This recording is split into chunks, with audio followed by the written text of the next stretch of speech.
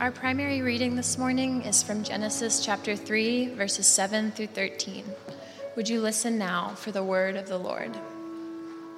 Then the eyes of both were opened, and they knew that they were naked. And they sewed fig leaves together and made themselves loincloths.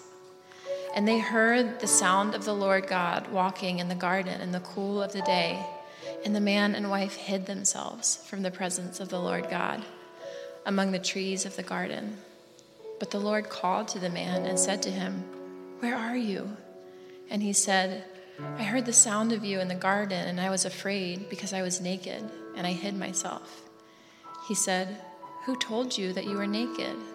Have you eaten of the tree which I commanded you not to eat?" The man said, "The woman who you gave to be with me, she gave me the fruit of the tree, and I ate." Then the Lord God said to the woman, "What is this that you have done?" And the woman said, "The serpent deceived me, and I ate." The word of the Lord. So every guy has that kind of shameless, thrifty, lame thing they do to save money that they probably shouldn't do to save money. Kind of do-it-yourself plumbing, or wearing underwear with holes still in it, or eating food past its expiration date. I don't do any of those, just to be clear. But I do, mine is I get haircuts at the cheapest possible chain store, right? Like different stylist every time. I'm just always rolling the dice with whoever I get. And so recently I was having my most recent Russian roulette stylist, and she found out I was a pastor, and so she was like, "Oh, I grew up Catholic." And I said, "Oh, do you still practice?" And she said, "Oh, no, not at all, just the Catholic guilt part." But this is not to pick on Catholics, because we're in the deep South, so we could just as easily substitute that for Southern Baptist shame, right? And instead of 10 Hail Marys, it's 10 altar calls, and then 2 rebaptisms just to make sure things stick. Why is this a phenomenon? I think it's because organized institutional religion has historically been fueled less by a fascination with God and more by an indistinguishable but undeniably powerful concoction of guilt and shame. Religious power is most secure when you are personally insecure. So unsurprisingly, the projects of modernity, and especially post-modernity, really wanted to pendulum swing away from this dynamic, telling people, well, you shouldn't feel shame or guilt at all. It's just a social construct. You can free yourself. And yet, even in nations that have become less and less Christian, the rates of depression and suicide remain just as high, if not higher, than when they were more religious. Not only that, but when you look at the nature of political discourse today, even otherwise non-religious people, particularly on the ideological left, commonly use phrases that have very clear overtones of guilt and shame. Bigot, homophobe, racist, male privilege, white guilt. Phrases like these are anything but morally neutral. And so even without religion, non-religious people use phrases like these in the same way that a religious person would call someone a sinner. What does this mean? That while guilt and shame have social dynamics, they are not social constructs, but rather very real components of what it means to be human in a fallen world. It means that we are afraid of these feelings, and we weaponize these feelings. This is a story as old as humanity itself. This is a story we see in Genesis. Last week in Genesis 3, we left off with the man and woman both eating from the tree of knowledge of good and evil, the only forbidden tree, because by doing so, they would die. Why did they do it anyway? Well, we suggested that the woman doubted that God was actually good enough to care for her well-being, and so she ate from the tree in order to get the power she thought she needed in order to protect herself and her man. Meanwhile, the man doubts that God is actually powerful enough to save the woman from her now impending death. And so he decides that he would rather die with her than be alone again. Neither trusted in either the goodness or the power of God. So neither obey God. It is the first recorded mutiny. And though the word is not yet used, in effect, it is the first act of sin or unjustifiable harm. But then, nothing happens the way they expected. Verse 7. Then the eyes of both were opened, and they knew that they were naked. The man is expecting to experience death, but instead he still finds himself very much alive. And the woman is expecting to experience a surge of power, but instead all she experiences is a surge of vulnerability. They realize that they are both naked. Now, if you'll remember from 2 weeks ago, when the man and woman are first created, this is the time that we are told that they are naked. And as a metaphor, nakedness is symbolic of absolute vulnerability. And yet it's not a problem. The Bible says that they were unashamed. Humanity is made to be vulnerable. You and I were made to be vulnerable with one another and with God. And so paired with that radical vulnerability is radical embrace. So that's how everything begins. But when humanity chose to reject trusting God, to decide for themselves what was good and evil, to push God away from God's arms, that radical embrace gave way to estrangement. This is the fruit of sin. Sin is the soil that estrangement grows in. And individual acts of sin only yield more estrangement. So what has happened here? It's all the vulnerability that has always been there, but now with an awareness of the danger that vulnerability brings. And without that safety of that previous embrace, guilt and shame now enter into the human consciousness. You see, from sin flows estrangement, and from estrangement flows guilt and shame. It's an estrangement of our sense of self, and is a sense of internal guilt and shame. But it doesn't stop there. Let's look at the second half of verse 7. And they sewed fig leaves together and made themselves loincloths. Not only does sin estrange me from my sense of self, it estranges me from relationships around me. Whereas man and woman once were perfectly vulnerable with one another, now they feel the need to literally and metaphorically cover up in front of the other. There's no longer safety. There's no longer to name our crime. Now, as an atheist, Kafka could not name this unseen judge. But in Eden, the unseen judge becomes seen. That God walks towards Adam and Eve. Now, some of us might be bothered by, in contrast to the magisterial and omniscient God of the first creation story in Genesis 1, God here is portrayed as very anthropomorphic, that is, very human-like.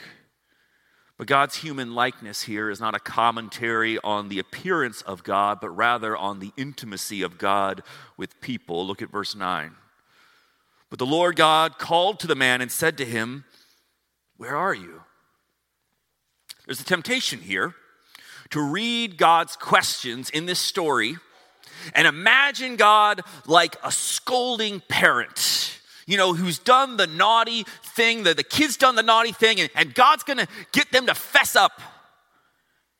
And while it's possible that God wants the man to be voluntarily honest, God's search for the humans is meant to be understood by the original Hebrew storyteller as sincere. God's first thoughts towards us is not accusation, but concern. And yet, when we are estranged from our sense of self and from other people and from God, the glorious presence of God is not something we desire. It's something we fear. God is not something we run towards, but rather run from. Verse 10. And he said, I heard the sound of you in the garden, and I was afraid because I was naked, and I hid myself. So if sin leads to estrangement, and estrangement leads to guilt and shame, the next part of our downward spiral is that guilt and shame lead to avoidance. We will be tempted to do anything in order to avoid being confronted with the reality of our sin. But here's where I think we need to ask a really interesting hypothetical. What if, instead of hiding from God, instead of avoiding the reality of their sin, what if the first humans had asked God for forgiveness? God, I know you said not to do the thing, but we did the thing, and we're really sorry. It was a bad idea. Can you forgive us? Y'all, if you want to know if you're engaging in human religion or the gospel of Jesus Christ, here's a good diagnostic. When I screw up, when I do something I know doesn't align with truth and goodness and beauty, that puts harm into the world, is my first impulse to run to God or to hide from God? Because religion will make that God out to be that scary parent, that enforcer of rules. That when you do something wrong, your first thought is going to be, oh no, my heavenly parent's going to kill me. But if I'm believing the gospel in my life, instead, when I do something wrong, my first thought will be, oh no, I need my heavenly parent to help me. Again, just ask yourself, how have you always heard this next question in verse 11? He said, who told you you were naked? Have you eaten of the tree of which I commanded you not to eat? How do you hear this? Is God catching them sticking their hand in the cookie jar on the kitchen counter? Or is God realizing that they've drank something poisonous under the kitchen sink? One is angry and scolding. The other one is alarmed and concerned. Which voice you hear will indicate if you are believing in the God of human religion or the God of the gospel. But we'll never know if the man or woman could have been forgiven because they never ask. They never even take responsibility. Verse 12. The man said, the woman whom you gave to be with me, she gave the fruit of the tree and I ate. And the Lord God said to the woman, what is this you have done? The woman said, that the serpent deceived me and I ate. The man deflects. He blames God, another person. He points blame in every direction but himself. The woman, on the other hand, at least doesn't blame God or another person. She blames the serpent. You know, that weird thing that exists that's neither a person or God, but still compelling. In other words, the woman metaphorically blames that which is impersonal. She blames the system. It's not my fault. That thing set me up to fail. Now, there's a lot of reasons You can imagine why this is the response of the man and woman when they are found out by God. Maybe they chose avoidance and deflection and blame because they're scared of the consequences. They don't want to get in trouble. Maybe they thought apologizing would make them look weak. They don't want to be any more vulnerable than they already are. Maybe they were just proud. They're protecting their egos. But here's the thing. All their responses, all their potential reasons are really just the inability to detangle, to distinguish the difference between guilt and shame. You see, when we sin, when we commit harm, we either experience guilt or shame, and usually some combination of both. The problem becomes that very often we cannot distinguish the difference. But there is. It's this. Guilt says, I've done something wrong. Shame says, there's something wrong about me. Guilt says, I've done something bad. Shame says, who I am is bad. Guilt is action-based. Shame is value-based. And because shame is value-based, it threatens my very sense of self-worth.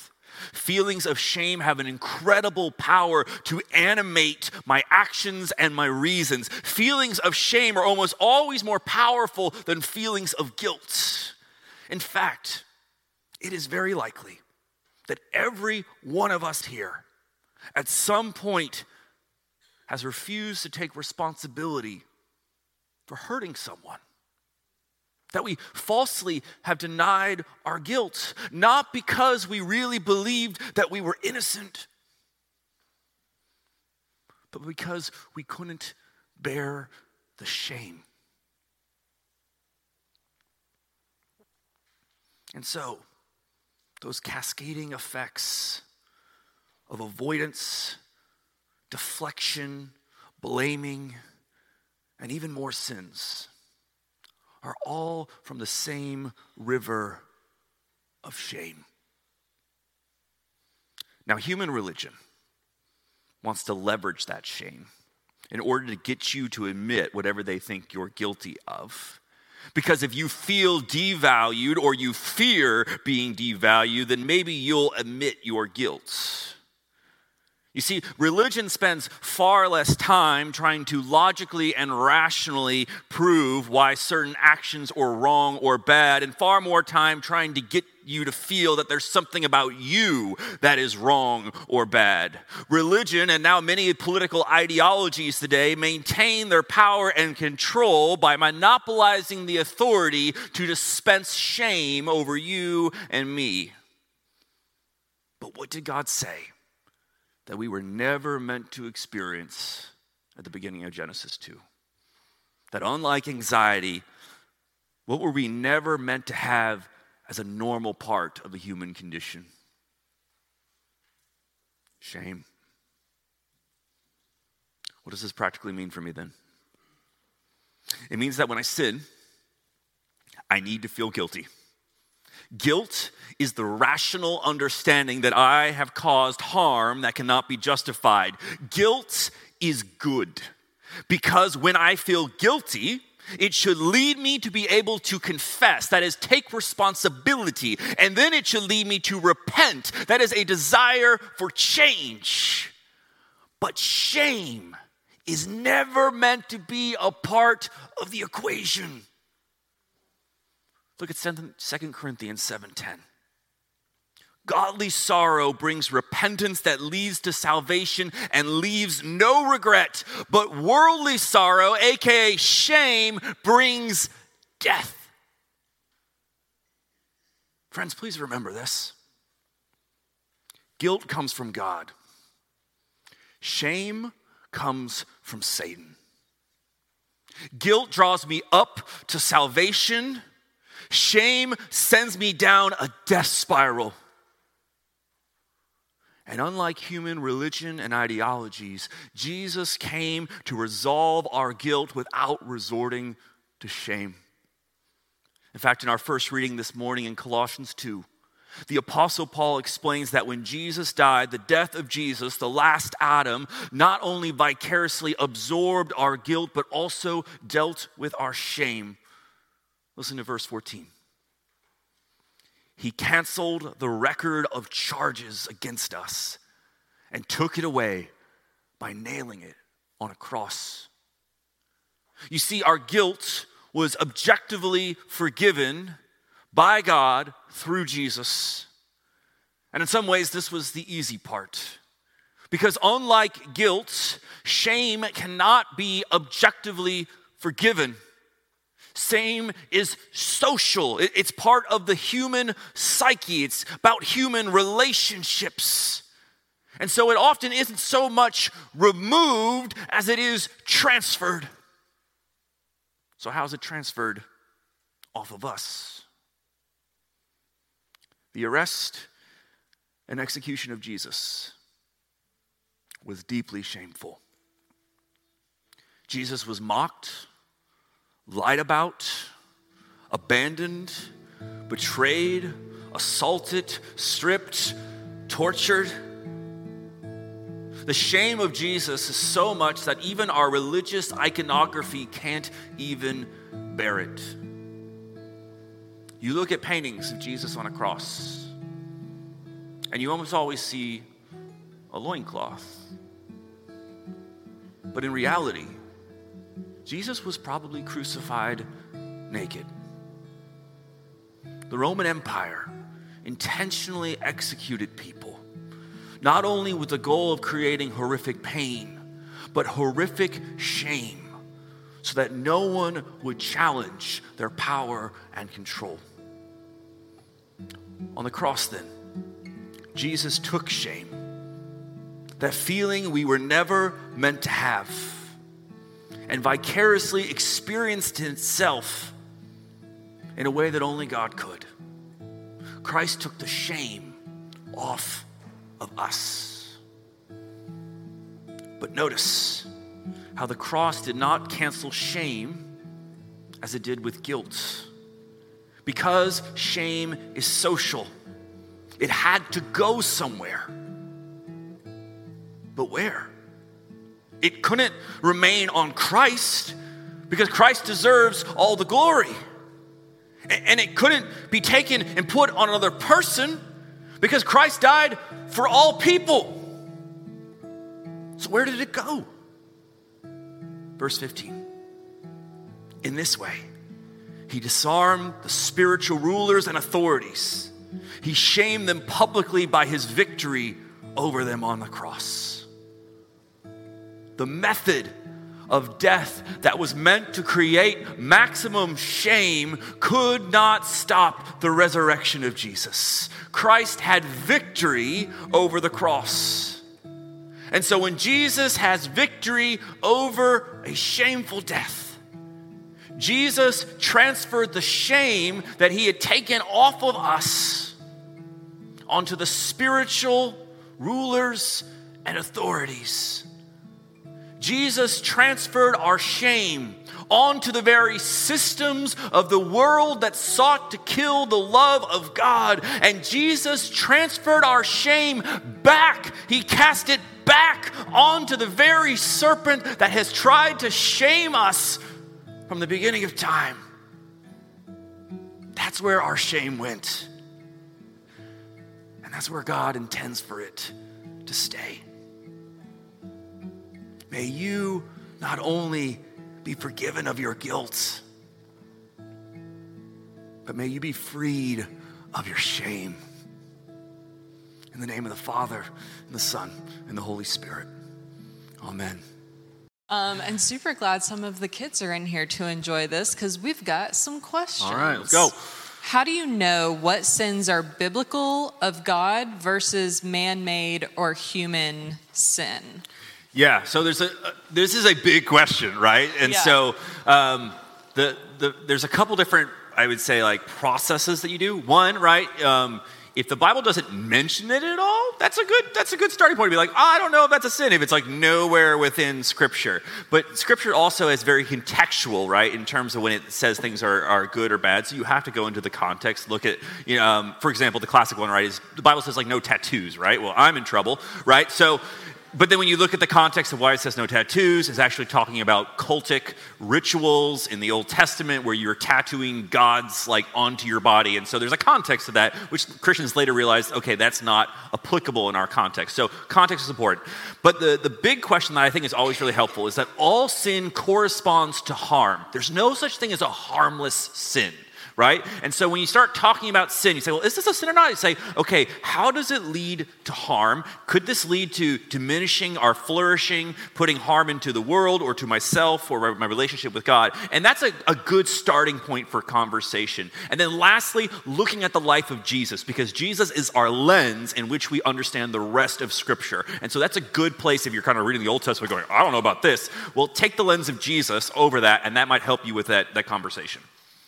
All right, can you talk about God and the guilt that we create in our own minds, like mom guilt? Yeah. So I think that this sometimes is an issue of conflation, right? When we call things guilt, like so mom guilt, or there's dad guilt too, right? I think that actually sometimes is less guilt and more shame. And it's just get the name in our culture, but it's because our culture doesn't know the difference between guilt and shame half the time. And so sometimes when you're thinking about, I feel guilty, pause for a moment and go, is this a rational, like, admonishment of wrongdoing in me? Or is this actually other people's expectations put upon me? Is this judgment that I'm feeling? Is this a sense of lack of self-worth? And if you're feeling those things, then it's probably mom shame or dad shame, and that's something God doesn't want for us. So we have to be careful with those words because our culture may not always get it right, and so that's a process that you can do diagnostically to kind of figure out what is guilt and what is shame. I also like what you just said. God doesn't want this for me. So when you're feeling that shame, no, God does not want this for me. All right, and last question. If vulnerability is the antidote to shame, what does that look like in a church setting? Yeah, because, dude, any sort of community, this is messy, right? People blame churches, right? But this is any sort of group of people. You have this problem of there's vulnerability or lack thereof. So the antidote is half vulnerability, right? Vulnerability is half the process. But what you also need, right, is radical embrace. So your embrace needs to match your vulnerability. That's how you have healthy community. If you only have one without the other, it doesn't work. And so what churches need to do, or your small group, or your family, or whatever your unit is, right, is being intentional to match that embrace with a person's vulnerability. So if you see someone being vulnerable, if your embrace does not match that, they're going to learn and go, Roger, don't be this vulnerable because I know the embrace will not be matched. And so I think that's our first starting point, is being intentional with that embrace matching the vulnerability. That's really good. And also, like, I see it in our community group, and I would encourage anybody that's not in a community group to get involved and find your place where you feel like you can be vulnerable with those people, to get deeper in the community so we can all show up for each other. Mm-hmm. And there are a ton of other questions, Colin, and you can address them on Facebook Live and Instagram. Awesome. Thanks, Sam.